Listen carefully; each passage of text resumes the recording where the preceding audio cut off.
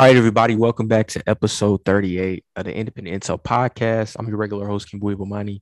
Today, I have a guest, Pranav Sriraman of Sports World Debates. He was last on episode 21. This was June of last year. We had a pretty good conversation about the state of NBA basketball, and we're in the new year now. My first guest of the new year, actually, and we have a bevy of things to talk about. But before we dive right into it, I want Pranav to shout out his product.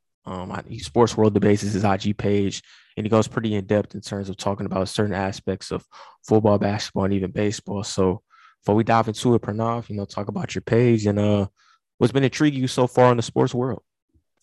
Yeah, so if you guys don't already follow me on all platforms, make sure you do that at Sports World Debates. Like you mentioned on my Instagram, and then on Twitter, I'm at Pranav Sriraman. So make sure to go follow there as well. And I write articles for the Right Way Sports Network. So the link is in my bio on Instagram. So make sure you go check that out. But as far as the sports world, man, when isn't the sports world exciting? I agree, man. I agree from so many things. Aaron Rodgers, Antonio Brown, the NBA is heading into really their 40th game phases when they're all-star breaks. So while football season is kind of winding down as we head towards the playoffs, the NBA season has been heating up. And so speaking of AB, let's jump right into it. The Antonio Brown situation. It's been highly regarded and highly publicized, and not just the sports world, but world in general. So it all started like this. It all started last weekend. He got in a verbal spat with his head coach, Bruce Arians, when the Tampa Bay Buccaneers were in MetLife Stadium playing the New York Jets. This resulted in AB checking out the game completely. But before he checked out, he took off his jersey, pretty much took off everything. He's bare chested, jumped around the end zone, threw up a peace sign as he exited the end zone during the team's eventual Jets win. And then thereafter, he kind of goes on a rant social media wise, exposing Tom Brady's trainer for charging him a certain amount of money because, according to AB, the main reason why he checked out of the game was because he wasn't fully 100%. And Arians and the Buccaneer staff made him play when he wasn't particularly healthy. So the story is pretty much all over the place. And we'll obviously be able to go in depth into it as we talk about this conversation even more. But I guess the tip of the iceberg, considering the fact that AB was on a podcast recently that's been highly televised and publicized with a couple of spark notes. My question to you, Pranav, is do you see AB now that he's clear waivers today? Do you see him having an NFL future? Probably not this year, but an NFL future period as we head into the offseason and seasons down the line. You know, it's kind of tough. I saw Josina Anderson's report on Twitter the other day, and she said Antonio Brown will get a job in the NFL if he wants it in the future. And in other times in the past, when Antonio Brown has done crazy things, you think that's the tip of the iceberg with him. But then somehow, some way, he finds his way on a roster spot. And so I don't think it's going to be this year, obviously. It's coming to a close with the playoffs near. I don't think it's going to be at the start of next year either, but possibly earliest mid-season next year. If he's going to come back on a team, that's when I would expect it. Certainly not with the Bucs or with Tom Brady. But if he were to come back on a team, I would expect it by the midpoint of next year or maybe even the 2023 season. But as for that, I mean, if it's not any time, then I really don't see it happening.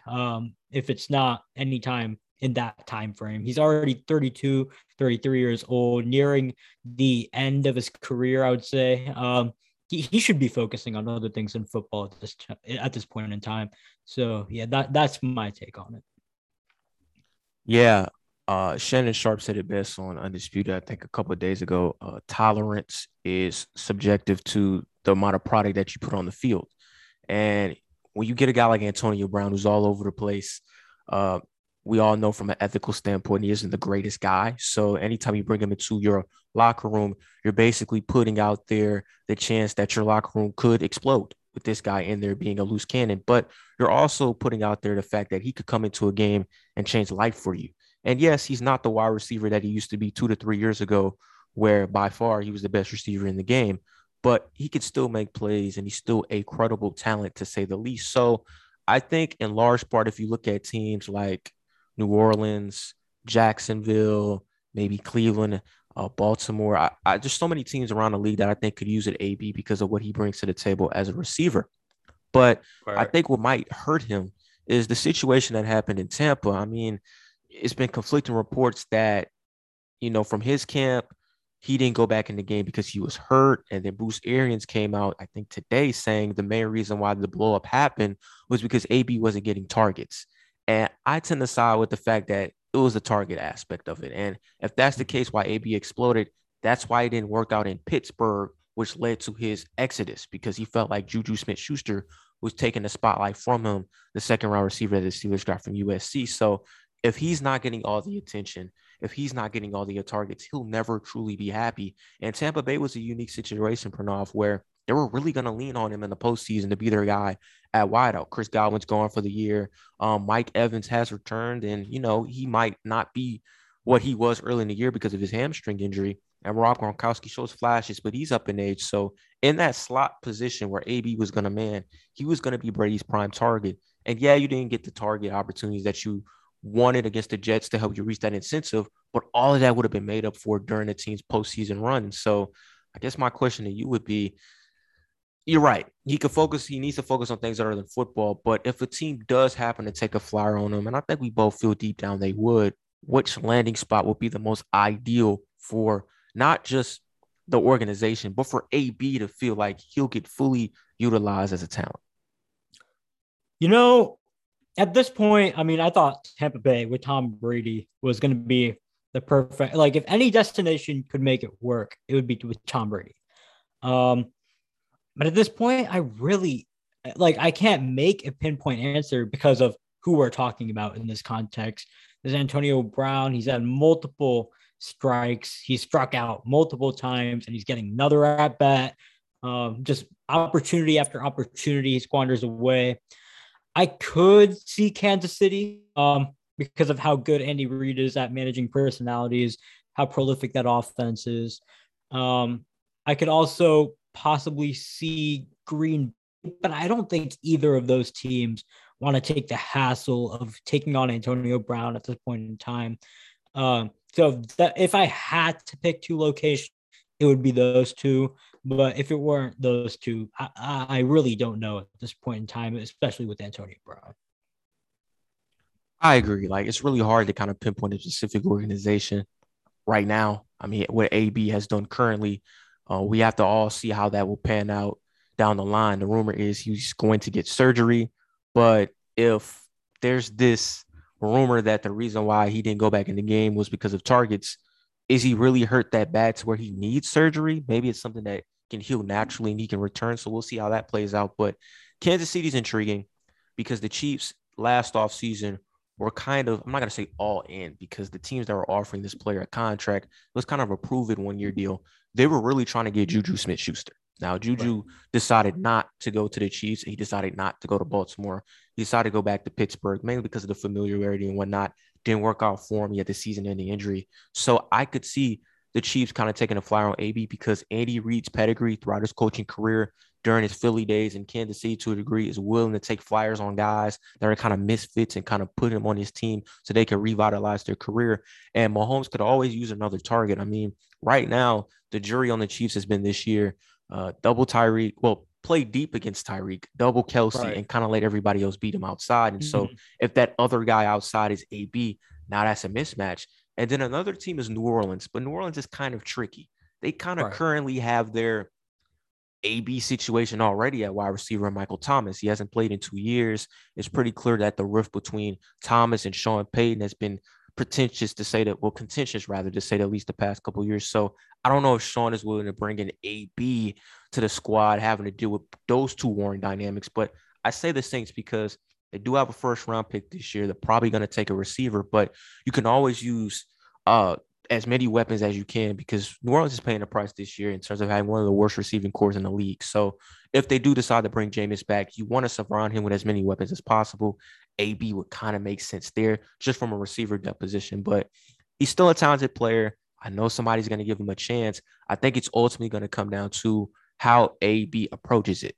Because on the Mhm. podcast that I saw, he was really upset about the monetary incentive that Tampa Bay gave him to start with. He felt like he should have been making Gronk type money, but he was on this prove it deal type contract. But it's pretty clear you're on this prove it deal type contract because of your behavior. So, Bernard, my question to you is, if the contract aspect is going to be an issue for AB in the future when it comes to dictating where he goes, is there a way both sides can kind of meet in the middle to where he's happy and he'll go out there and play to his fullest potential, and the team doesn't feel like it's making an empty investment in the end? Absolutely not. Absolutely not. I mean, I don't know why Antonio Brown went on the Full Send podcast. I believe he went on the Full Send podcast, and he said that Rob Gronkowski is Tom Brady's guy and that he's getting his bag, but Antonio Brown is not getting his bag. But there's a reason for that. He hasn't given any reason to trust him, and he's yet again not giving a reason. He literally threw his shirt off, he threw his jersey off, ran off the field. He even talked about how he wanted to moon the audience today. Like, you don't act like that and expect a guaranteed type contract. This is Antonio Brown. I think at some point he also needs to understand the context of who he is. He's never going to get a guaranteed contract in the NFL. Like, if he wants to come back to the league, it's not going to be on a guaranteed contract. No team, regardless of how well he plays, regardless if he goes even 3 years without any problems, no team is giving him a guarantee. Not anymore. Not anymore. After everything he's done, there's just no way a team is going to invest valuable capital in securing Antonio Brown when you don't even know what his status is going to be the next week.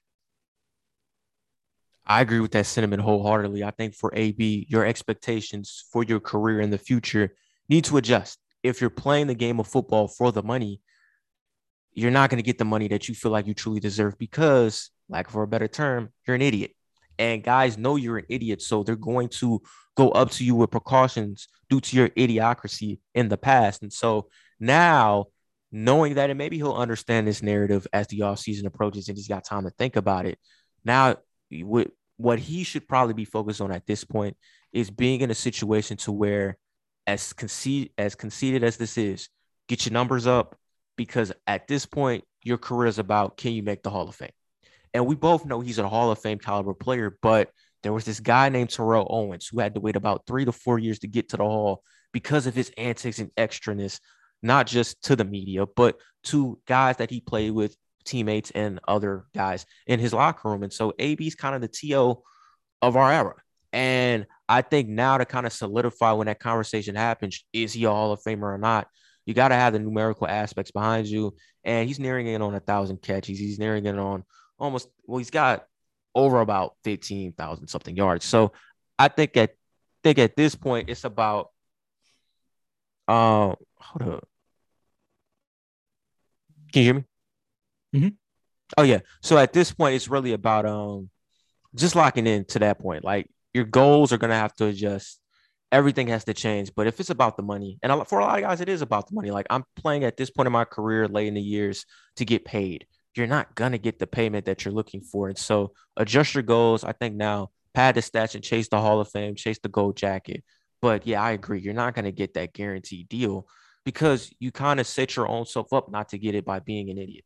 And now you don't have the cachet of, in my past years, like a couple years ago, I led the league in catches, or I led the league in yards, or I led the league in touchdowns. Those are eons away. His Pittsburgh Right. days, which is how he got that deal with Oakland. So I think that's what he's going to have to do moving forward. Yeah. I mean, at this point, Antonio Brown, I mean, I really don't like, he's a top 5 wide receiver of all time, in my opinion, arguably up there. I think the lowest you could have him is around that 7 range. He's one of the greatest to ever play. But like you said with T.O., it took him a while to get in the Hall of Fame. And Antonio Brown has exceeded what T.O. did by like light years. What he has done is so much incredibly worse, that you can't even begin to fathom like how long it would take him to even get in the Hall of Fame if he even makes it. Because the Hall of Fame in the NFL, it's more so about the prestige and how you carry yourself off the field as well, than more so than what you do on the field. Obviously, what you do on the field is important, but I think the prestige aspect of it, they really don't want to honor someone like Antonio Brown, who's done so much bad stuff off the field. So I would I highly doubt he makes the Hall of Fame unless there's a new, like 10 years from now, there's a new voting panel, a bunch of younger people who would probably just vote on him based on what he did in as a football field. But as of right now, I really don't see any way he's going to get in the Hall of Fame anytime soon. You're right.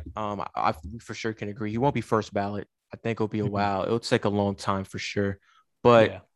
AB's dominance is so surreal. Like when Calvin Johnson retired, he was the premier best receiver in the game for a 2 to 3 year stretch. At his size, the way he played, his ability to play inside and out exponentially at an elite level is amazing. It's just that these past few years, he hasn't been able to continue that dominance because he can't get out of his own way as a character. Like his character is just so flawed. And I think that's really hurt his chances of really even growing and evolving as a player and being a contributor to the team. And so look at it like this. I mean, if it doesn't work out with Tom Brady, a guy who vouched for him, went all out to kind of embrace him and endorse him as one of his guys with the Buccaneers, I don't really see anybody looking past that as he deserves it because guys look at Brady as the holy grail. And if you can't make it work with Tom, it's like you were a complete goofball, but he's a Hall of Fame talent. I say he'll get there. He'll be in the Hall of Fame. I just think it'll be a while. And knowing AB, he's going to complain about it. Knowing AB's fans, they're going to vouch for him. And honestly, there's nothing to vouch for. Like, we get it. He should be in there. But you know, the semantics in it all when it comes to being eligible or being in the hall comes from voters looking at you as a ethical human being and he's just not an ethical guy as talented as he was on the football field. Speaking of ethics, the Aaron Rodgers situation, a journalist, Hub Arkish, Chicago media writer, decorated media label and title in his own right, executive editor at Pro Football Weekly. He's an NFL insider for 670 The Score in Chicago, and he covers the Bears for the Daily Herald, which makes his sentiment on Aaron Rodgers not being his MVP favorite, MVP candidate, MVP vote rather, since he's a voter on the MVP in the NFL. It makes sense. Cover the Bears. Rodgers has dominated the Bears franchise for years, but his reasoning behind it was a little bit puzzling and does raise questions. So I'm going to read his quote and we're going to dive into it after the fact. So Arcus said, I don't think you can be the biggest jerk in the league and punish your team and your organization and your fan base the way he, Aaron Rodgers, did and be the most valuable player. He goes on to later say, has he been the most valuable player on the field? Yeah, you can make that argument, but I don't think he is clearly that much more valuable than Jonathan Taylor, Cooper Kupp, or even Tom Brady. So from where I sit, the rest of it is why he's not going to be my choice. Do I think he's going to win it? Probably. A lot of voters don't approach it the way I do, but others do, who I've spoken to. But one of the ways we get to keep being voters is we're not allowed to say who we are voting for until the award has been announced. I'm probably pushing the envelope by saying who I'm not voting for, but we're not really supposed to reveal our votes, which is ironic because he literally just reveals his votes. So let's focus on Arkish. The fact that he spewed this nonsense out doesn't look good for the media voters as a whole, because now this narrative before he exposed himself of Rodgers might not get the MVP because of his vaccination stance kind of looks a little bit legit, because I do think half of Arkish's perspective of Rodgers being a jerk is probably his vaccination stance and the other stuff he's done. And so stuff like this, does it raise a question to where should media members have such a prominent face or prominent level of power when it comes to deciding who wins these awards? Or should it be spread out more to media members this percentage, coaches this percentage, and then the players accumulate all those guys together to come up with a final answer? Um, I would say that the media could still vote on it, and its accolades are never going to be 1,000% right. Like, obviously, there's some outlier years where they get it wrong. They do get it wrong, but for most of the time, I think they do a pretty good job at voting awards like the MVP. This year, I think Aaron Rodgers is pretty obviously the MVP. He plays the most valuable position, and no one's been playing better than him.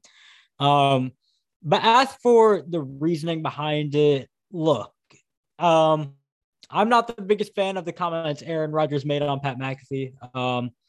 But with that being said, you have to take into account what he did on the football field. I know we just talked about Antonio Brown.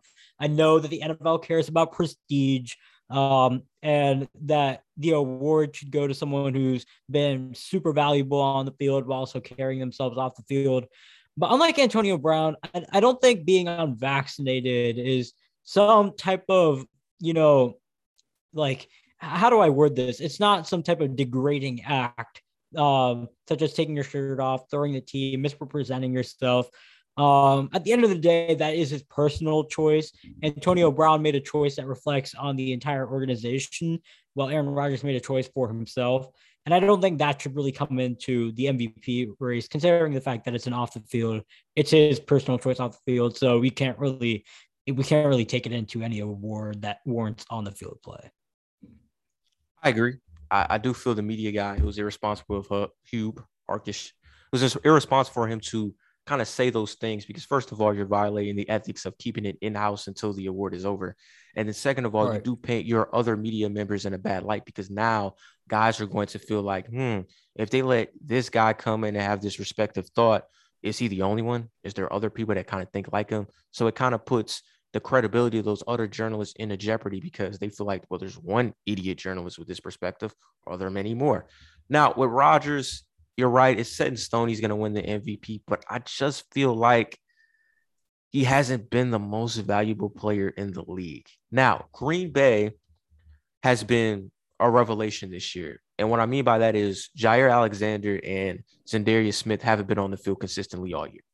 And those are the two most important defensive players on the team. So you would expect a defense when you don't have your two best players on the team to take somewhat of a step back, but they've been top 10-esque all year.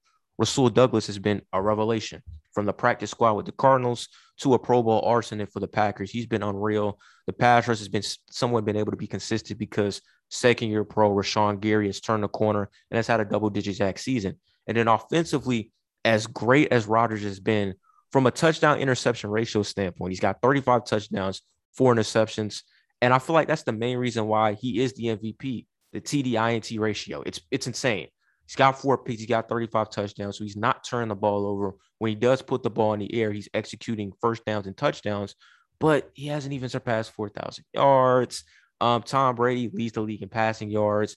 He leads the league in touchdowns.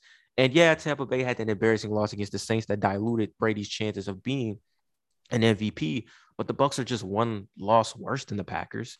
I just feel like Green Bay, it's been a collective effort this year for them to get to where they are. And they remind me a lot of that Packer team that lost to the Niners in the NFC Championship game. They got blown out. Now, I'm not saying that's going to be the same fate that they face, but that team was very balanced offensively, very opportunistic defensively, and then playing together as a team allowed them to be successful and get to where they got to.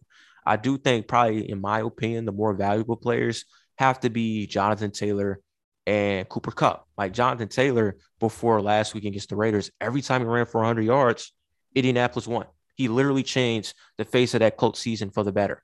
Cooper Kupp, yeah, he's having a great year, and a lot of it has to do with Stafford giving him volume of targets. But when Stafford has had bad games, Kupp has been able to keep that offensive flow by continuously able to convert big play after big play, get 90 plus yards. So I feel like those two guys, the non-quarterback skill position players, have been more valuable to their respective teams this year than the quarterbacks. So that's really my personal statement on Rodgers. Yeah, I mean, I would disagree because of the simple fact that quarterback is the most valuable offensive position. And Aaron Rodgers, I believe personally, has been doing that at the best level this year. I mean, looking past the touchdown interception ratio, which is great, I do think touchdown interception ratio is kind of an overrated stat in terms of it's only it's only a small sample of passes. It's only 41 total passes out of the hundreds he's thrown this year. It doesn't paint the whole picture. Um, but in terms of efficiency, he's number one in EPA per play. He's number two in DYAR, number one in DVOA. The Packers offense is number one in nearly every advanced metric you look at. And he's the reason behind that. Obviously, they have a great run game with A.J. Dillon and Aaron Jones. But the passing attack is the reason why that offense is so prolific. And Aaron Rodgers is the anchor behind that. So I would give it to him. even for second place between Brady and Mahomes, I think Mahomes has really snuck into that conversation to the point where you could even put him over a guy like Tom Brady. And maybe if Mahomes didn't struggle with the turnovers earlier in the year and he didn't slump through those 3 games, maybe we're having a completely different conversation and talking about maybe it's Mahomes as MVP and not Aaron Rodgers. All fair points. All fair points. Look, I understand because last guy I had on the podcast last time I did it, the guest last year, we had this conversation. This sentiment was similar to you. Like quarterback's the most important position. Rodgers has been playing phenomenal, and he's important passing stats in his Green Bay offense attribute to that. My response is I've seen Rodgers, and this is unfair to do, but kind of not if you kind of see where I'm going. I've Right. seen Right. Rodgers have more Yeah. dynamic MVP seasons. And This because of is, that, all right, and we've because of seen, that, mhm, yeah. No, you yeah. go, you go. We've seen better Aaron Rodgers years when he doesn't win MVP. We've literally this is one of this is like an average Aaron Rodgers season, and he's going to win MVP. And it's only for the simple fact that they're not going to give it to a non-quarterback in this, especially in this era, unless it's a crazy season like what Aaron Donald had in 2018. But even then, Patrick Mahomes had an historic season in 2018, so they couldn't even give it to him. In this era, a quarterback is always probably going to win the MVP.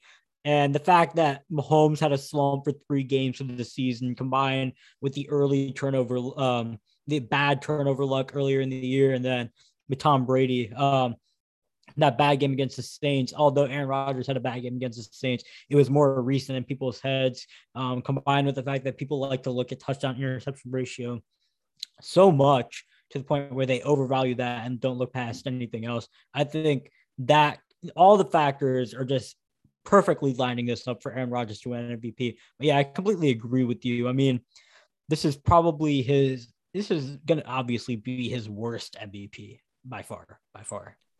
And that's the biggest thing for me. And what makes it even worse is why this is probably going to be his worst MVP season. Other guys that have legitimate chances to get it are having historic seasons. Cooper Right. Kupp has the chance to get the triple crown. That hasn't happened since Steve Smith.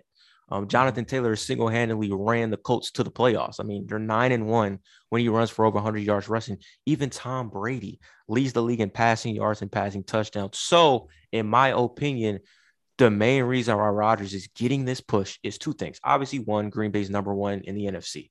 They've done what they need to do. They've beaten the teams they needed to beat. They've got home field advantage for a second year in a row, all through the playoffs. But another reason is, like you just stated, the touchdown interception ratio. It's crazy. He's got 35-4. Brady's got the touchdowns, but Brady's also thrown like 12 picks. Brady's got the yards, but Brady's got the picks. Mahomes has the yards. He's top 5 in yards, but the interceptions have killed him to the point where guys focused on the interceptions from Mahomes. Everybody's like, he's having a down year.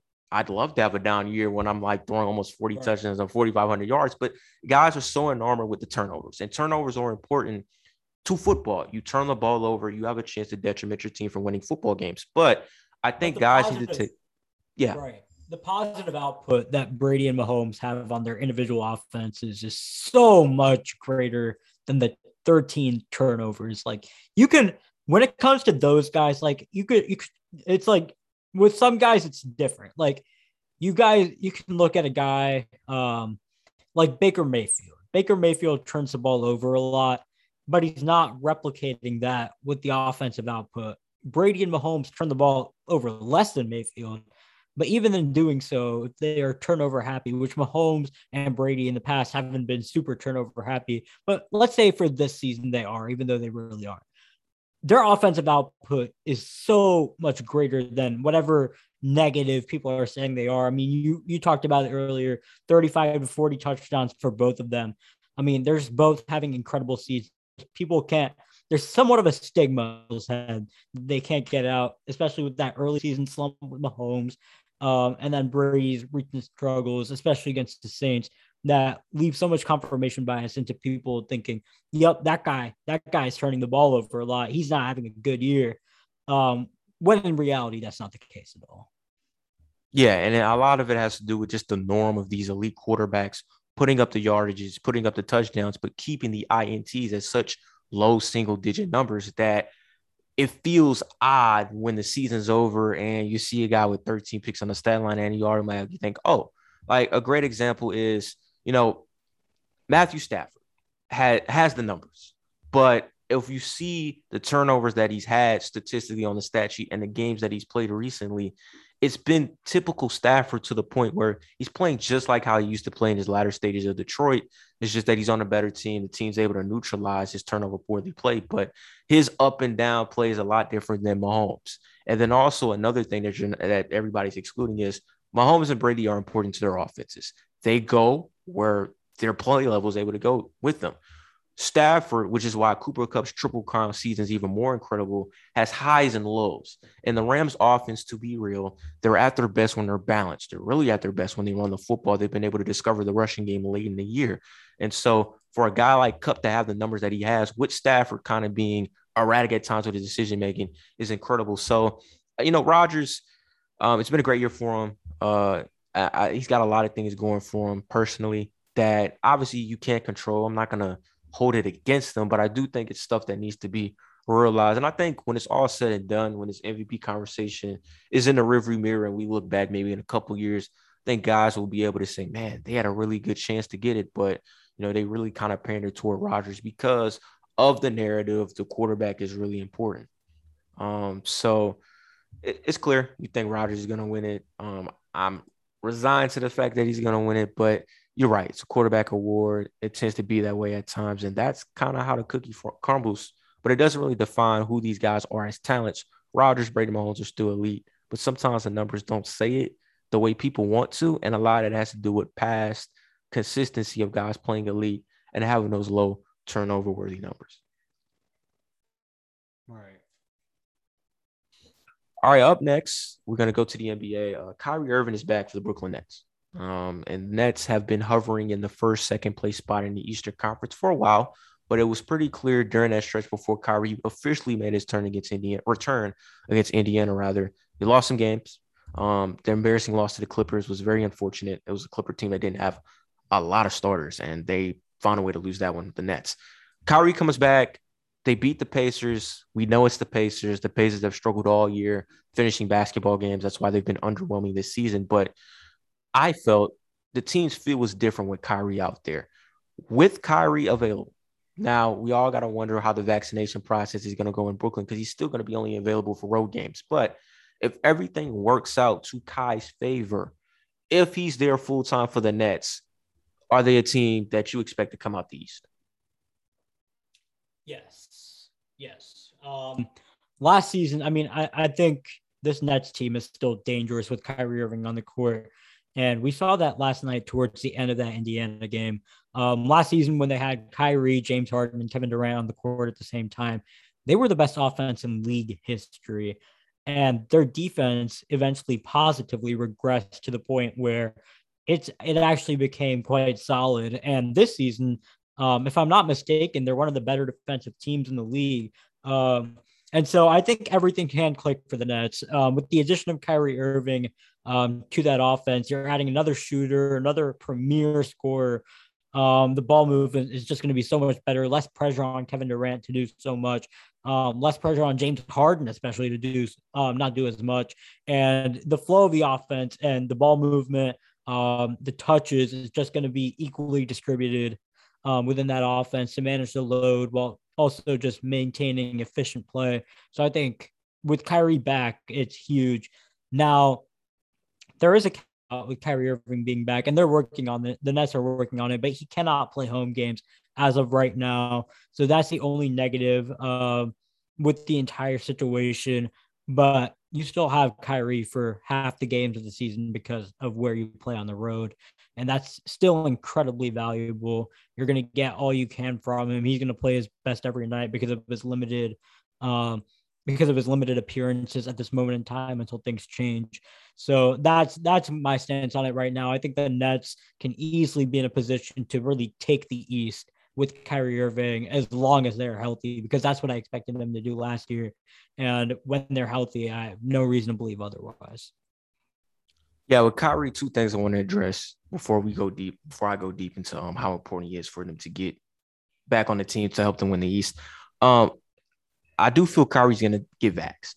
I think he was really humbled by the fact that he wasn't able to play basketball when he was out, to where when he returned and spoke at the press conference, he realized that he wasn't prepared for the consequences. And when guys have asked to him, yo, are you going to get vaccinated? He's kind of answered it to where we're going to worry about that when the time comes day by day. So I think eventually he will get vaccinated. And then that completely changes everything. He's back full time. And now the team can make that push that they need to get the seeding that they need to in the playoffs. I think the number one seed in the East is really important because Chicago and Milwaukee and Miami are tough teams.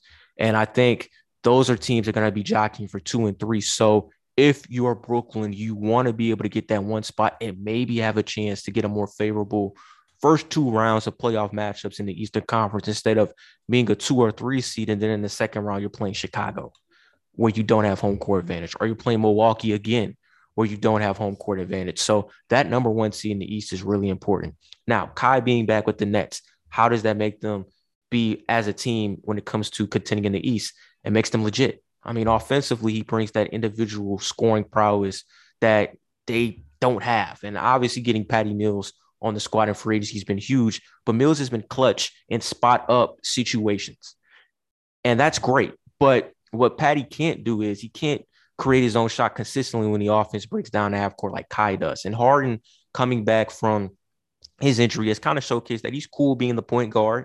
And for him to be a full-time point guard and get away with that without having to worry about balancing playmaking for Nick Claxton and scoring for my offense, Kai being there will take that offensive pressure off the low for him. And then he can kind of be that procreator that he used to be when he was with OKC in his infancy days. So it makes this team legit. The East it's going to be tough, man. Chicago is a really nice squad. Milwaukee, when healthy, is a tough out. So those are 2 teams that they're going to be competing with. So my next question with you is this: is there a squad that can challenge Brooklyn, or is it really going to come down to Brooklyn just being healthy at the right time to kind of neutralize all the noise in the end? I think there are a couple of teams that can match up well with the Brooklyn Nets. I don't think that this is their conference necessarily, that they're just going to sweep through everyone. But those teams are obviously the reigning defending champion, Milwaukee Bucks. You have to give them credit where credit's due. They barely lost any of their games with Drew Holiday, Middleton, and Giannis Antetokounmpo in the lineup. And Brook Lopez hasn't even played the full season, and they're one of the better defensive front courts with Brook Lopez on the court alongside Giannis. So, I mean, they're still super dangerous, super well built. They're coming off that playoff experience from last year. That's definitely a team that could take it all the way with the Nets, and we beat them. So I have all the faith that they could do it again. And then another team that can take the Nets, take on the Nets is the Miami Heat. For the simple fact that they're not as talented, but I think they have the right personnel to match up with them. The point of attack defenders on the perimeter that isn't going to necessarily stop KD, Kyrie, and Harden, but it can give them a lot of fits.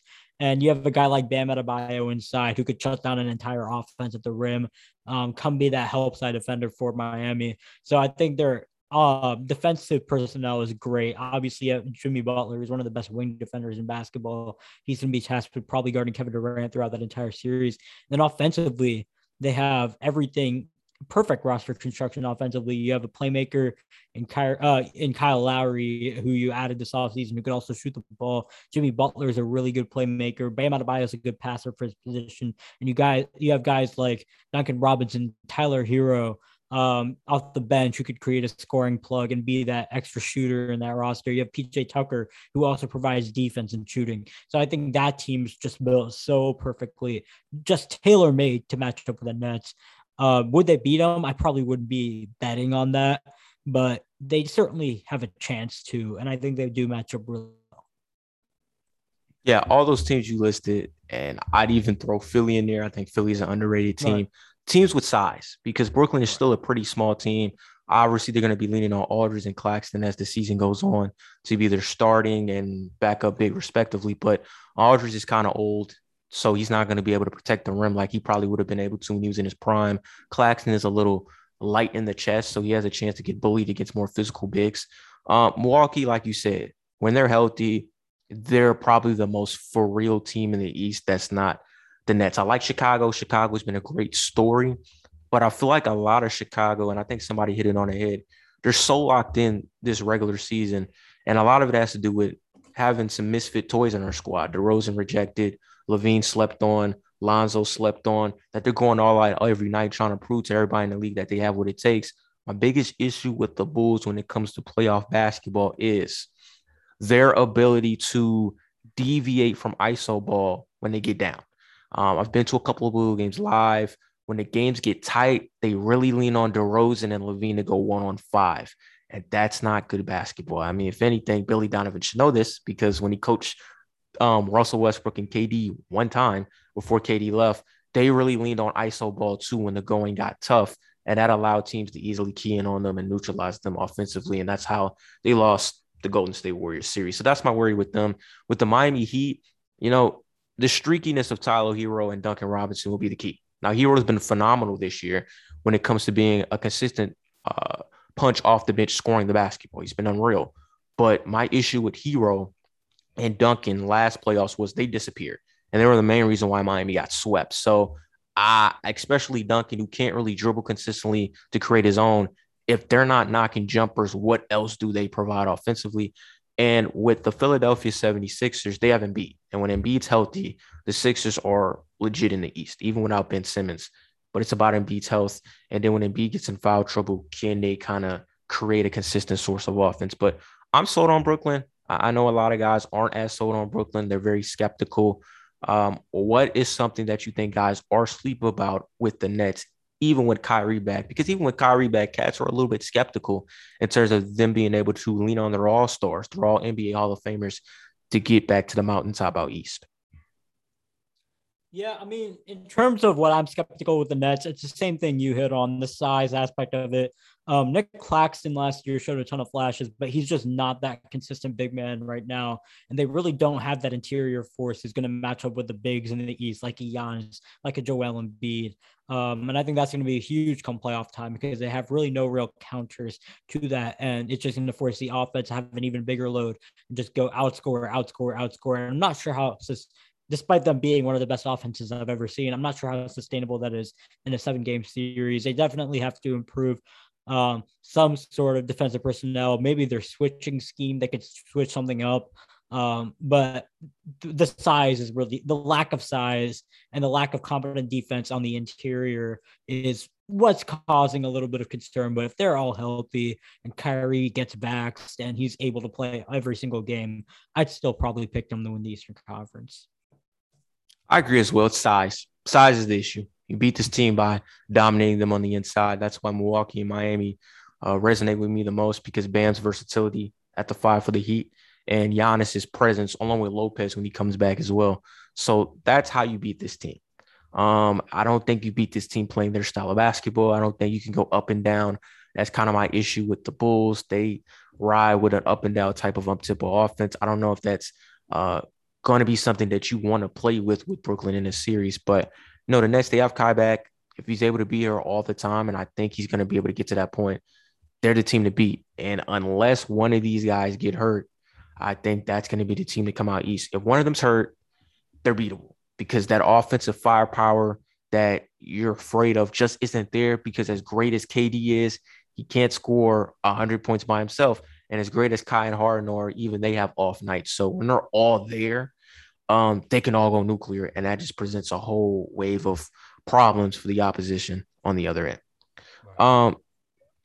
Next up, the Rookie of the Year conversation in the NBA. There's been a ton of rookies to choose from in terms of who has a chance to win the award. And early on in the year, Evan Mobley was getting the love, and I was happy for him because I feel like coming out of the draft, Mobley had the highest ceiling, in my opinion, out of all of them because of what he showcased as a 5-man at USC. It wasn't fully untapped because, USC had their vets and went out on their team, but he reminded me a lot of a combination of Anthony Davis and Kevin Garnett, could protect the rim, had offensive upside with the jump shot and a nice little post game.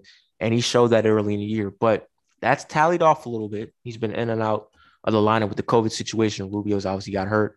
Cade Cunningham's improved his play, but his team's not as good. And we know about Scotty Barnes and Josh Giddey. So it's early in the year, Pranav.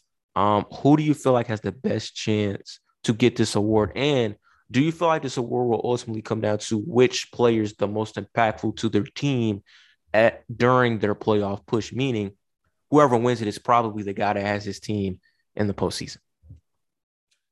Yeah, this is it's a very difficult award to it's not a difficult award for me to pick necessarily, but the criteria what I think is going to happen is difficult to predict. Right now I would give it to Evan Mobley. I would give it to Evan Mobley with Franz Wagner being a really close second place.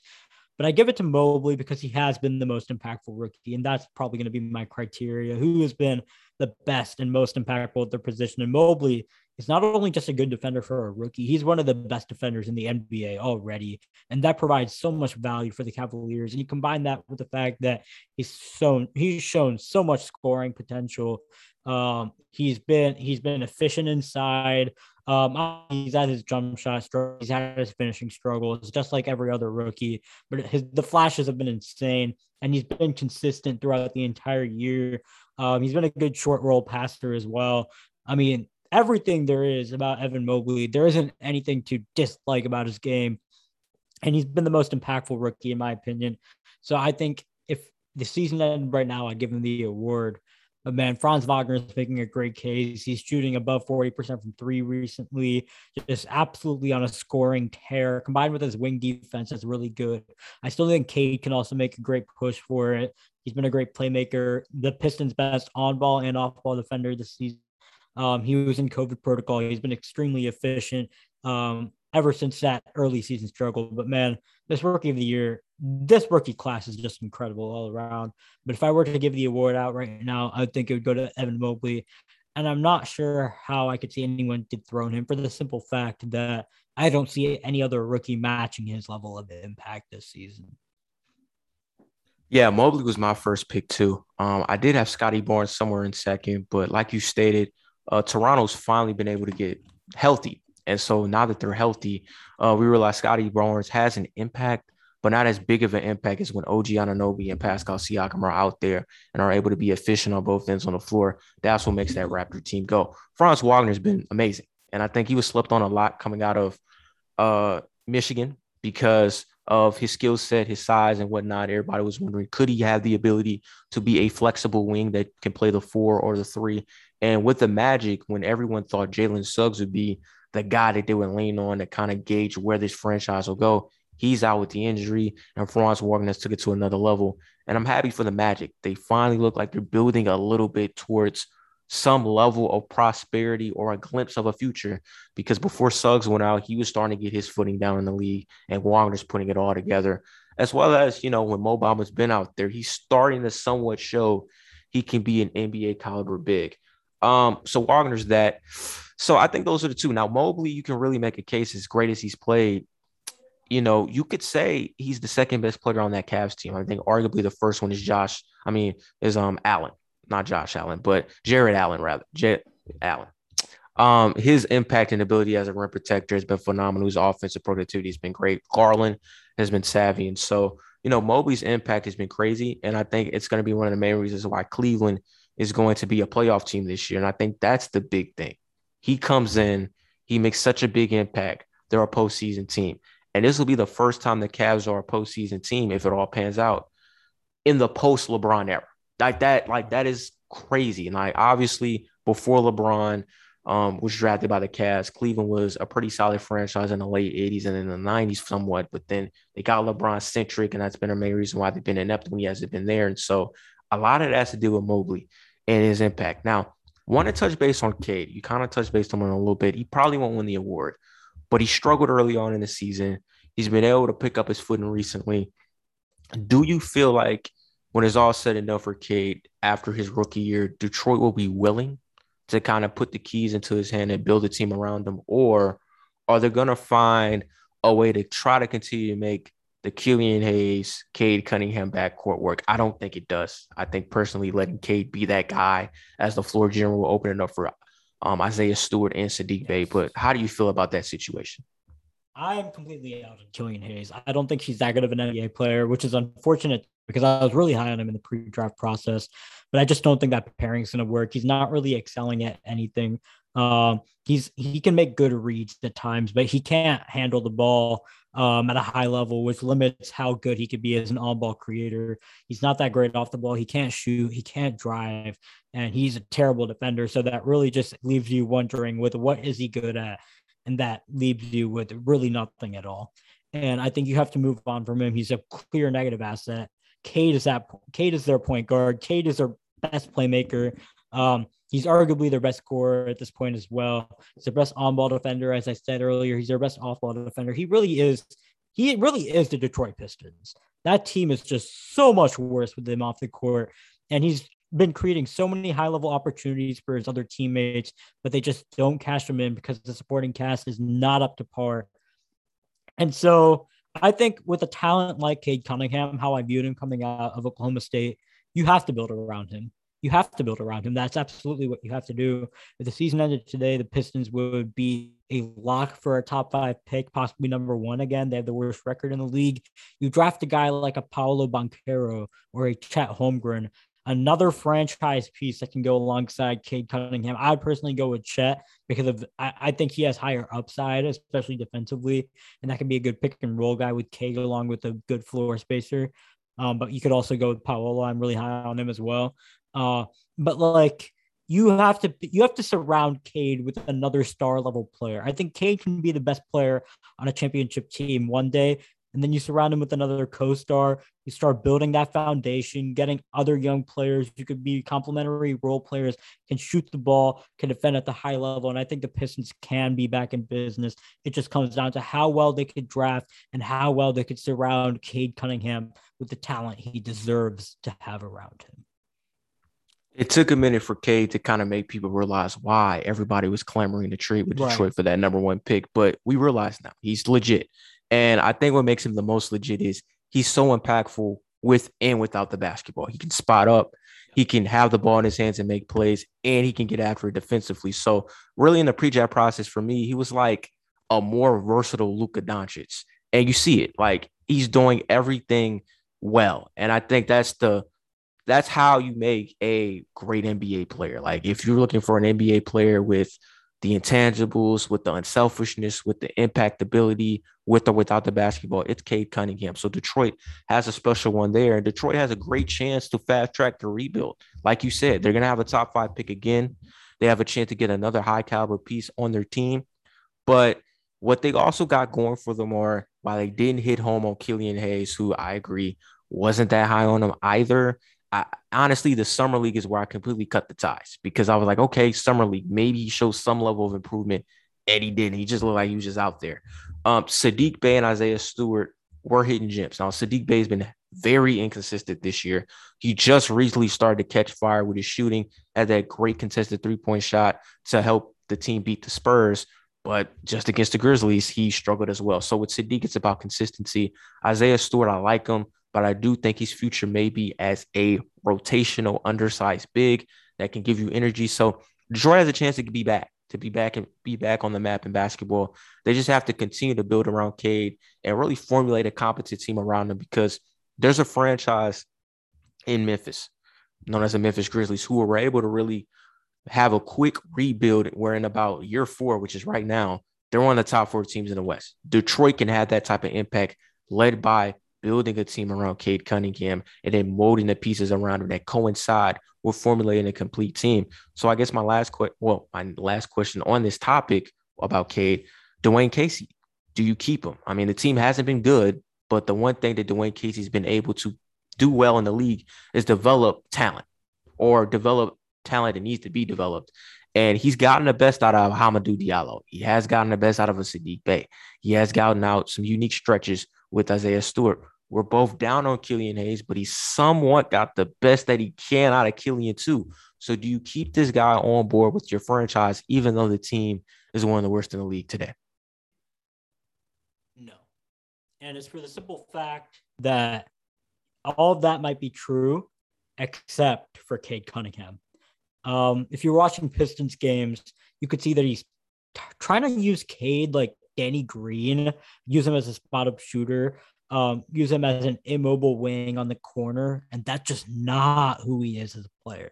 The ball needs to be in Cade Cunningham's hands to be at his best. He's obviously great off the ball, but you have to involve some movement around him. You have to work some sets around him, get him open off the ball. Don't just let him stand stationary in the corner and wait for passes from the inside to come to him. Get him involved. He's such a good self creator. He's so good at diagnosing the defense and making perfect reads and creating high level looks for others. The ball is best for this current Pistons team. There isn't anyone who could be competent enough to the point where you're fine with Cade being off the ball. He needs those on ball reps, and I think Dwayne Casey's not getting that for him. And if this is your franchise player, this is the guy you're investing in. And if you're not going to let Cade get those on ball reps, then I don't really see a purpose for you really being there, because your number one goal is to develop the talent. And if you're not going to develop the best one at the best level possible, then what are you doing is my question. That's a great point, man. I mean, he's done a great job getting the best out of others, but I do feel like a lot of Cade's weirdness in terms of not incorporating his strengths on the floor has to do with the squad. And I don't know if it's up top too, pandering to the limitations of Killian Hayes. So every time Killian's on the floor, he needs the ball to be somewhat of an impactful player because he can't shoot consistently enough to be productive off the ball. And so, but Cade can. He can cut, he can spot up and shoot well. So they do that to kind of coincide with Killian's weaknesses, which is why I feel once they cut ties with Hayes, then you'll be able to see Cade go full throttle and be the face of that offense on the floor. And I feel like they're going to do that around maybe the All-Star break. Cut ties with Killian Hayes and just be like, look, Cade, back half of the All-Star break, we're going to ride it out with you so we can build a foundation moving forward. Up next, Josh Giddey. You know, Josh Giddey's a unique player. I know you've liked him. I've seen your story posts and whatnot about Giddey. My skinny on Giddey has always been, I do think he was slightly an overdraft because, while he does everything well, he doesn't do anything specifically phenomenal. But it's clear that him, SGA, and Lou Dortz can play together. So that's great. Like, they can play together and they're very productive on the floor. Where do you see Giddey's role being on the team? Is he a guy that you can see continue to be a starter? Or, as OKC probably puts themselves back in the lottery picture again, if they get a high caliber player, maybe they force Giddey to the bench and maybe have him be a six man. Where do you see his role being consistently as a pro? I really like Giddey, as you mentioned earlier, and I think the sky is the ceiling for him for the fact that his scoring is not there right now. He's had incredible scoring games. I know we both saw that triple double the other night where he had 17 points along with rebounds and double digit assists. I mean, the best aspect of his game right now is his playmaking and his passing mainly. His ability he's a wizard with the basketball. He just diagnoses the defense so well. It's not even that he has to create open looks. It's just that he knows where to create an open look, and his pass velocity is so great, and he's so great at fitting balls through tight windows that it really doesn't matter how much he's creating. He doesn't have to create off drives. He just finds guys. And hopefully you want him to become a jumbo creator, an elite one as he develops. But I think the sky's the limit for him for the fact that he's so big and he could pass at that level. And I think as his scoring develops, he could really become a high level talent in this league. Maybe not a superstar, but I think he could become a better starter in the league. As for, what was your other question? His future in the NBA. Like, I see personally, he may be like a fringe starter / six man. I'm only saying that because I'm skeptical about his offensive upside because I don't know if he's a good / consistent enough shooter. And then his creativity off the bounce to get his own look outside of maybe a drive to the layup, it just isn't there right now. Now, I'm not saying he can't work on it and develop it. We've seen it all the times with players like Pascal Siakam to start. So you can work on it and add that to your bag. But right now, it's not there. So he kind of reminds me of maybe best case scenario, Manu Ginobili, where you get some type of a skill set to where you could come in off the bench and be a spark plug, not just as a scorer. A taller Ricky Rubio, which is insane. Yeah, which isn't bad. Or another guy that comes to mind, Boris Diaw, where he was with the San Antonio Spurs. Tall, kind of got that build. He's not as big as Diaw. Diaw kind of let himself go with the Spurs, but tall, kind of a point forward who can play make for others. Occasionally, if you leave him open, he can knock down that corner three, the consummate glue guy. And that's where I kind of see him aligning to. And so that was kind of my question for you. Yeah, I think he's going to be a high level starter. I have the same concerns as you with the scoring right now, but he has shown the flashes of being a good driver. He has had good shooting games, and I think over time, shooting is volatile among young players to the point where we're seeing rapid ascension when it comes to shooting. That's probably unlike, like, with the exception of Ben Simmons. We're seeing that young players, their shot is constantly improving. We're seeing rapid rises in 3-point percentages, rapid rises in true shooting percentages among young players. And that's because of how much they work on their game and how easy it is to develop them when they're young and not bring in bad habits. We saw a guy like Anthony Edwards was not that efficient from three, but you saw the flashes. He can knock down threes at a high level. He's one of the better pull-up shooters in the NBA. So you're mainly evaluating for flashes in the first 3 years of a player's career and going to see what they can be. And so far, I've been really impressed with Giddey. We'll see how his scoring progresses. I think that right now, in terms of Giddey's trajectory, he has his scoring highs and then he regresses. And then he has his scoring highs and he regresses. Right now, we're at the high. I think he's going to hit another wall again, but then he's going to go up again. That's the type of play he is. And I think that's going to be his developmental pattern. And the way I'm looking at it is, can he make those highs keep going up? We don't want to hit that regression peak again. Now, regression is fine if it's not too steep, but you want to see development that's going to be upward trajectory is my take on it. Yeah, the consistency aspect is always important for a young player. And I think that's the gauge point for a guy like Josh Giddey. I want to touch base on two rookies, then I'll move on to another topic. Jalen Green has not been the most consistent so far. He had that situation where when he did play, they won one game, then he went out and they went on that huge win streak, and then he's come back and they kind of been up and down. The worst thing that has happened, and it's unfortunate, I don't think Kevin Porter Jr. and Jalen Green are going to work. And I think that's because KPJ, I don't think is a natural point, and he's kind of all over the place as a character. Both of the situations that he's kind of had recently, the one in Cleveland and the one in Houston, has kind of showcased a level of immaturity that I do think will catch up with him.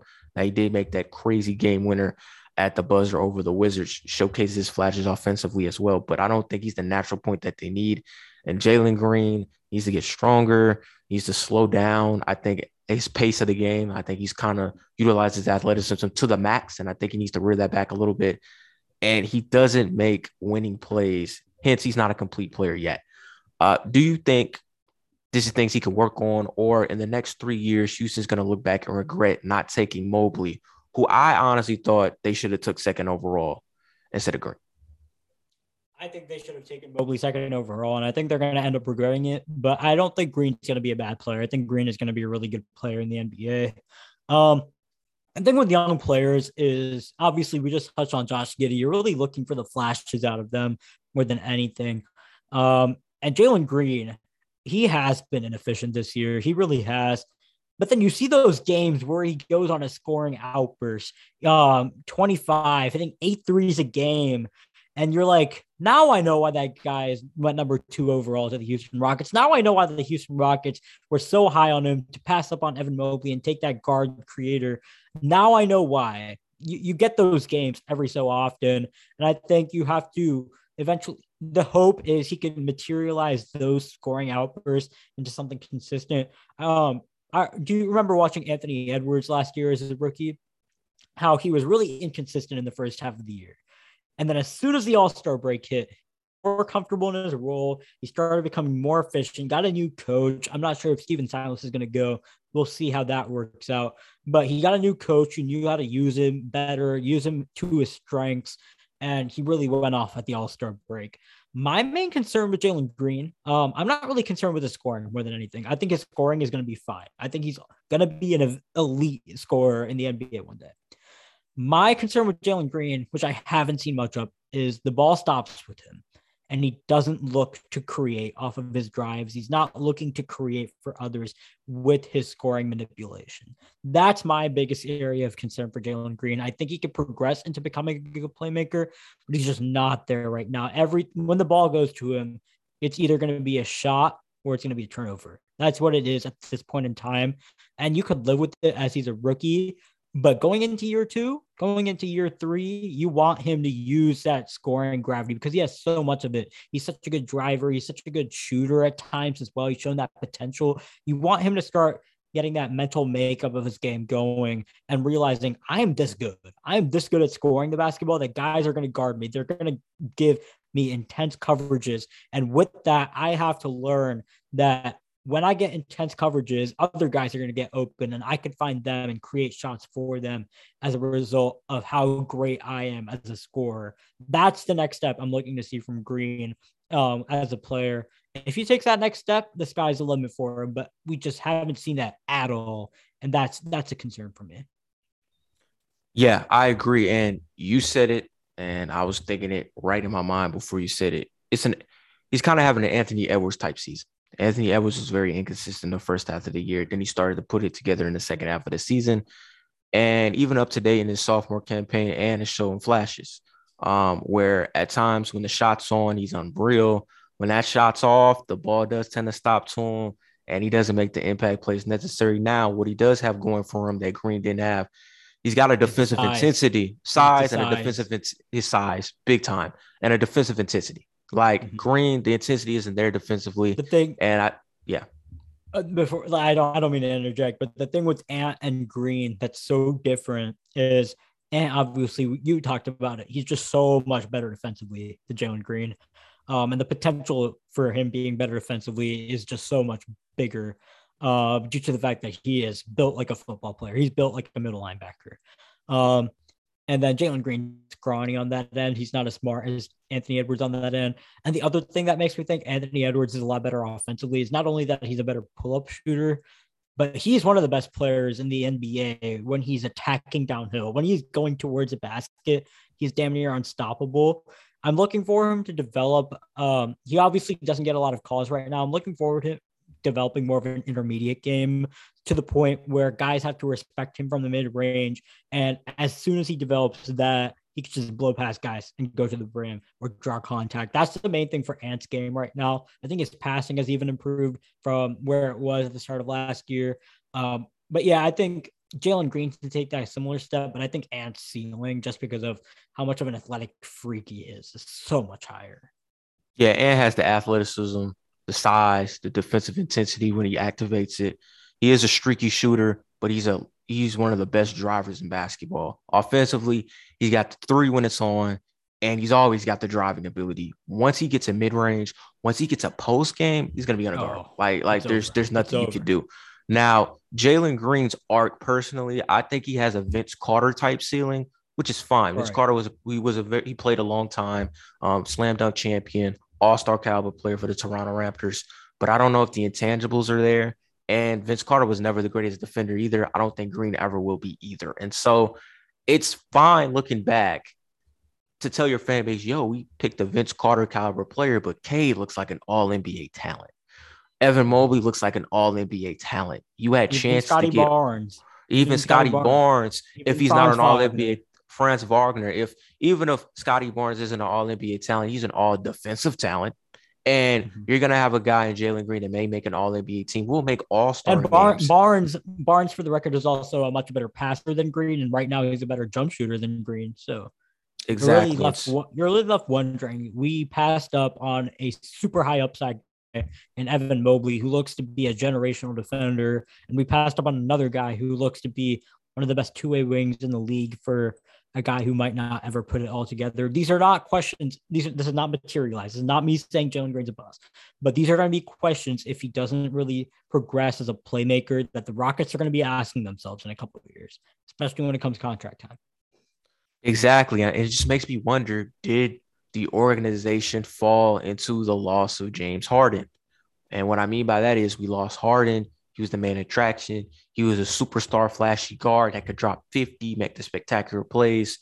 So let's get another spectacular guard-based player instead of looking at it as, look, this is a new regime of Rocket basketball. This is a very deep draft. We have a pick of a litter at 2 overall. Let's pick the guy that when we plug in has the chance to be an all NBA franchise foundational talent. That to me by far was Cade and Mobley. Like I don't really think it was a question. And so I think they fell into a lull and I hope it works out for them. But that's really the situation there. Want to touch base on one more topic, then we can wrap it up. The Boston Celtics, man. I mean, they're 19 and 21 this season. They've underachieved for a second year in a row. I was having a conversation with my friend about the Celtics and their future. And I think the question we need to really ask, does Jaylen Brown and Jason Tatum work? And I'm gonna before I toss it off to you, I'm gonna put something out there. I feel like it could work if they had a point guard. They don't have a point guard, which means they're gonna have to give up one of the two to get one. And what do you think by that? Because I see you're nodding your head vigorously in agreement. Yes, I am completely in agreement with you. I think this duo can work with an elite playmaker beside them, a guy like Damian Lillard possibly. But what the market is going to be, you have to get Jaylen Brown to get him, because I'm not giving up Jason Tatum. I see people debating Jason Tatum and Jaylen Brown all the time. And every time they do, at the end of the year, we come to the conclusion that Jason Tatum is just a superior basketball player on both ends of the court. I mean, it happens every year. Nothing changes. Nothing's changed this year. And so I think you have to get either a guy like Jaylen Brown, you have to trade him in a package for Damian Lillard. But Damian Lillard has not been that great this year. He's kind of getting older. So I think another hope is you clear up cap space, you open up a max slot, and you try to go after a guy like Bradley Beal, a guy who has friendships with Jason Tatum, a guy who could be a guard, really manage that offense. He's not an elite playmaker by any stretch of the imagination, but he could be a guy that could take some of that ball handling responsibilities and just be someone who can initiate elite offense. I think that's a guy you could go after, because the NBA is a star-driven league, and you have to go get the highest level talent you can.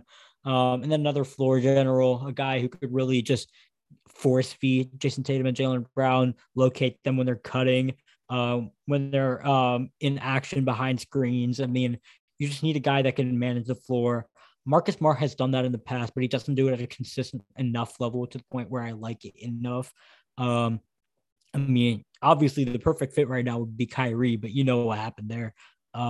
So, I mean, in terms of the Celtics overall right now, their biggest need is a playmaker. They need a guy who could really leverage his scoring into creating open looks for Jaylen Brown and Jason Tatum on the wings. And I think they could be really dangerous, but they're just not there yet. They're a piece away. And I really hope they can get that piece, because I don't want to see this duo being wasted. I agree with you, but I think our perspectives are a little bit different. We both agree they need a playmaking guard. Um, but I don't think they need another Kyrie Kemba. I don't think they need another guard that could come there and score. I think they'll be fine getting a guard who could come there and play make more so as a playmaker than a scorer. I think two guys that pop off my mind, which is crazy because they still score as well, but I think they're more natural playmakers. De'Aaron Fox and Malcolm Brogdon. Now, Indiana, we agree they're gonna blow it up soon. I mean, every time people watch them, they're always in a close game and they find a way to lose. So they're gonna blow up their team. Malcolm Brogdon is attainable, but I feel like Indiana is still going to ask, yo, if we're gonna give you Malcolm, we want Jaylen. And so I And think that's not going to wherever happen. right, and it's not gonna happen. So I think wherever way Boston looks, they're gonna try to make changes at their guard spot to get a playmaker. But I think what it's gonna come down to is, are they willing to give up Jaylen? So what I'm saying is, I agree. Look, I do think Jaylen Brown has played better than Jason Tatum the last 2 seasons. But if we're talking upside in the next 5 to 6 years, I'm rocking with Tatum. That makes Brown expendable. That means Brown will have to go if they get the playmaker they're looking for, because I don't think anybody in the NBA is going to give Boston any type of playmaker that's all-star caliber without them asking, can we get Brown or Tatum? So they're going to have to give up one of them. That's their biggest issue because, like you said, Marcus Smart has been their playmaker for them for the past 2 years. The problem with Smart is he can do it, but he's really emotional and erratic. So he'll have a game where he'll give you 9 assists and no turnovers, but then we'll have a game where he'll have more turnovers than assists and he'll shoot the ball pretty poorly from the field. So they need a guy that has a certain level of stability. And I think guys like We see what Ricky Rubio did for Cleveland before he went out with the ACL. They got a guy in there that's a leader, that's a natural point. He made everything so easy for them in the half court, and that's why they kind of are where they are in the standings in the East. If Boston can get that caliber of a player, the sky's the limit because from a roster perspective, they're better than Toronto. They're better than New York. But right now, New York and Toronto are better teams than them because they have a level of offensive cohesion that they don't have. They've been playing your turn, my turn basketball with Jaylen Brown and Jason Tatum, and that has rarely worked in history. The only time it really worked was with OKC with Westbrook and Durant, but Durant's an all-time great, and Westbrook in his prime was unreal as an athlete. And so Brown's a good player, not great. Tatum's a great talent that's been playing like a good player the last 2 years because of the inefficiencies. And a lot of that is because Schroeder is a scoring guard. And so when he's on the floor, he's trying to get his more so than initiate offense and get cats easier shots. And They he need can somebody to take. initiate offense, but that's not his primary goal. That's not his primary goal. Exactly. You're right. He can. We've seen it before in Atlanta. We've seen it before in OKC, even Spurs in LA. But he chooses to just get his natural point flow first. And so there's guards that are available in the market, but I think they should be looking more towards Fox and Brogdon type players than Beal Lillard, because Lillard is just going to be another guy that they bring in that's going to take shot opportunities for Tatum.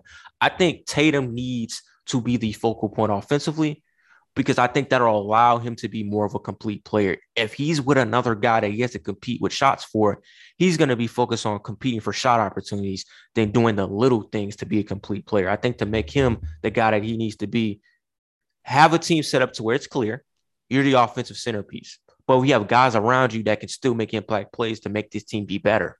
And that'll allow him to do the little things pretty well.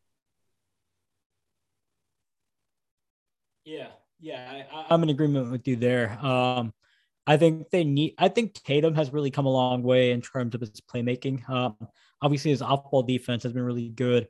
The main thing my concern with Tatum, and he's good at it when he does it, is he's not aggressive enough when it comes to attacking the rim, not getting downhill enough, not really trying to draw contact, tries to shy away from that, take those tough mid-range twos. And I think he could just be so much better if he just attacks the rim with full ferociousness like we've seen in the past. But yeah, that's pretty much my closing thoughts on that. Yeah, and I close the topic by saying my great point. He's a settler at times as a jump shooter, and I don't know if it's he doesn't like the contact at the rim or he's so confident in his mid-range game that he's attributed to developing from his high school days to college to the practices and individual times that he's had with the late great Kobe Bryant. But you're also 6'8" with I'm pretty sure a 7-foot wingspan. When you go to the basket and extend, you're gonna get the foul call or finish amongst the contact. He needs to embrace that aspect of his game more. I think that'll really fix the efficiency issues because there's been Right. times where he's had bad shooting nights because he's still trying to settle. Last year in the second half, when as soon as he started driving towards the rim, where he saw the 50s, the 60s, the consistent 40-point games, 30-point game, above 60% true shooting consistently, that's a Jason Tatum that can always be there if he's just attacking the rim. And he did that last night. He did that last night against the New York Knicks. He did do that last night against the Knicks. That was the best game I've seen him play in a while. But the reason why Brown has been playing better than him is he's doing exactly what we're telling Tatum to do. Brown attacks the basket by putting pressure on the defense by attacking the basket. It opens up jump shot opportunities for him. And Brown, kudos to him, has improved his jump shot every year since he's come out of Cal Berkeley. And the main concern with Brown is he can't pass to save his life. He can't. He's not the playmaker there either. But the biggest thing that I was talking to my friend about is this. Teams are never good when the quote unquote Robin, and in this situation, Brown is the Robin, is outplaying the Batman, which is Tatum. That's not good basketball. For an extended period of time. Obviously, in playoff series, I'm pretty sure there was a time where Kobe had a huge stretch of games when Shaq was in foul trouble. That's fine. But when we go 2 years and in a 2-year sample size, cats can have a conversation and say, well, I thought Brown was a better player than Tatum for 2 months. No, that team's not going to be successful. It needs to be Tatum's supremely better than Brown, or they're on the same wavelength where Tatum is still excelling better than Brown, but Brown's matching it. The team needs Tatum to outplay Brown to be at his best. It really does.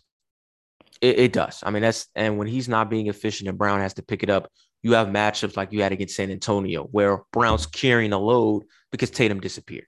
And a lot of the reason why Tatum has disappeared is because he's settling instead of attacking the basket. So that's the really big situation there with Boston. I honestly think Tatum and Brown don't work, but I feel like they can if certain things are fixed.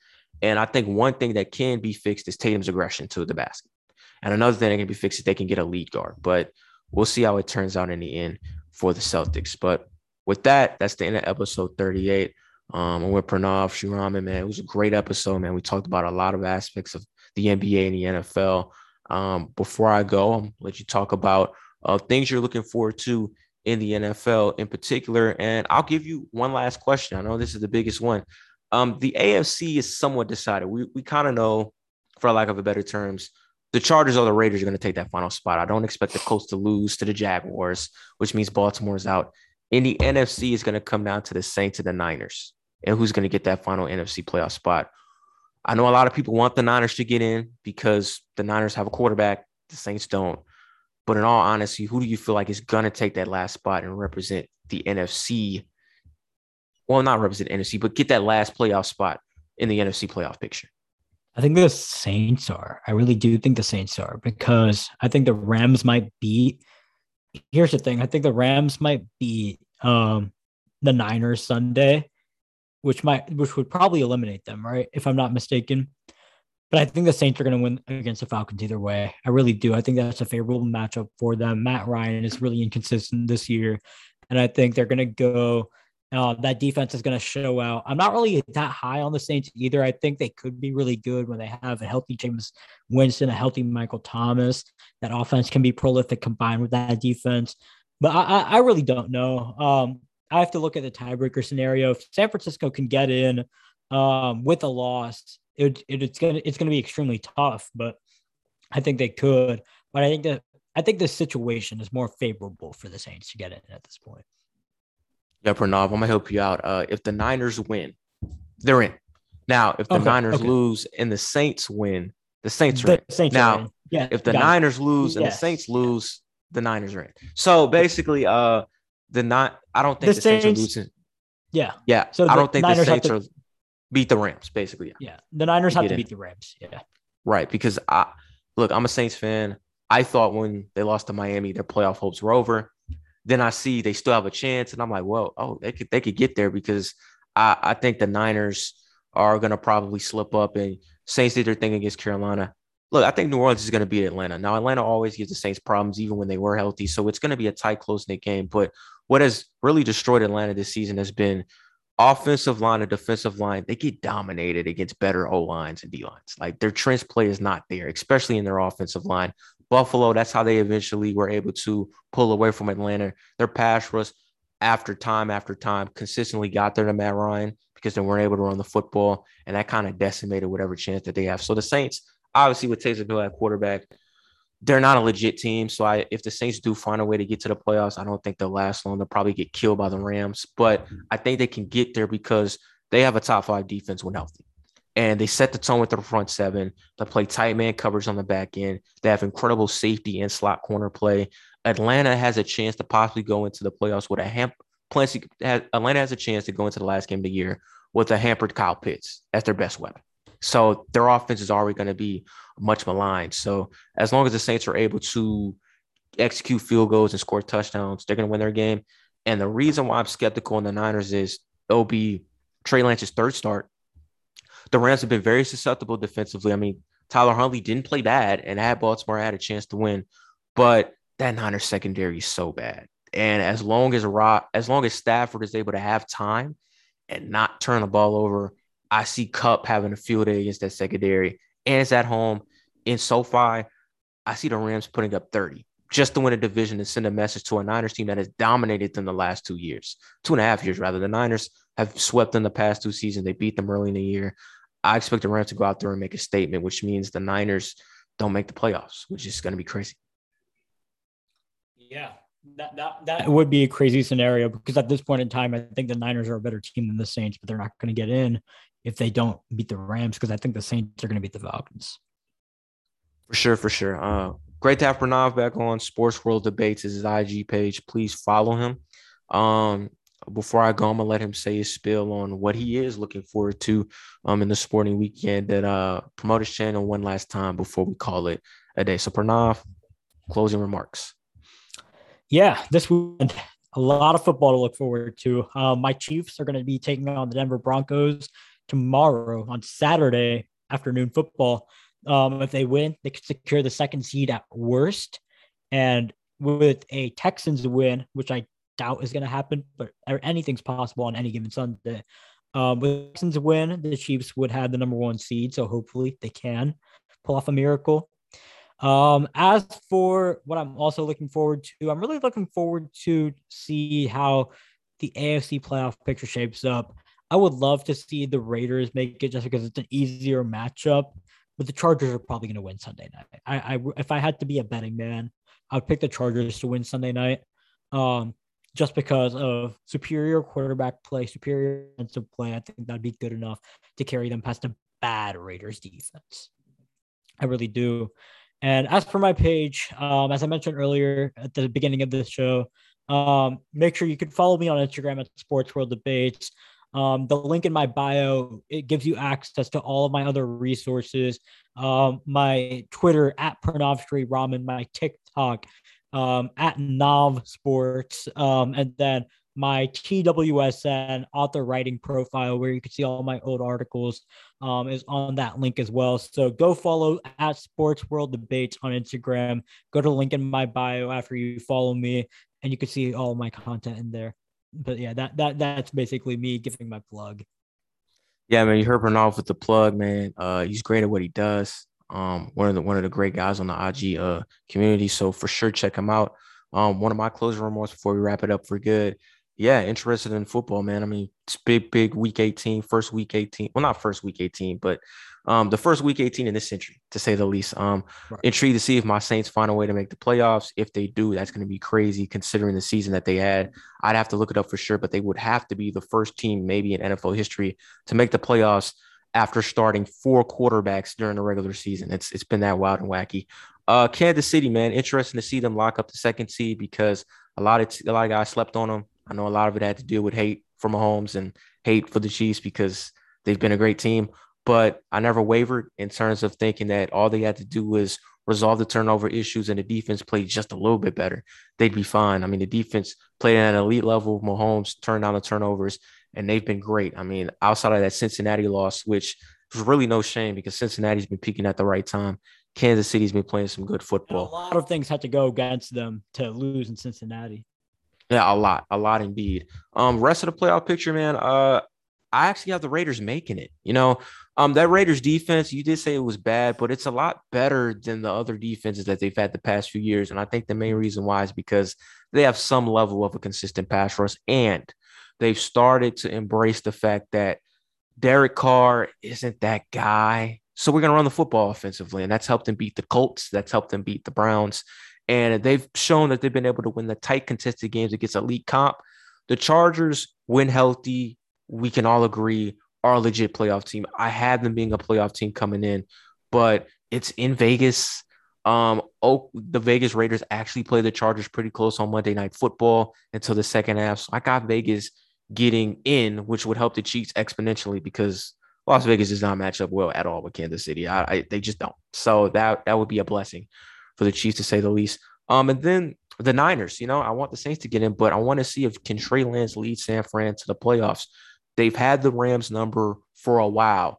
Obviously, for a playoff football sense, it would be great for the Niners to get in because they're a team that can make an underrated run. But I do see the Rams locked in, turning the corner and getting the dub at home, which means the Saints would get in. So really a lot of the NFL playoff picture will be figured out completely by really Sunday night. So can't wait to see that there. Right. But this is the end of episode 38. I'll be promoting it on my own IG channel at Independent Intel.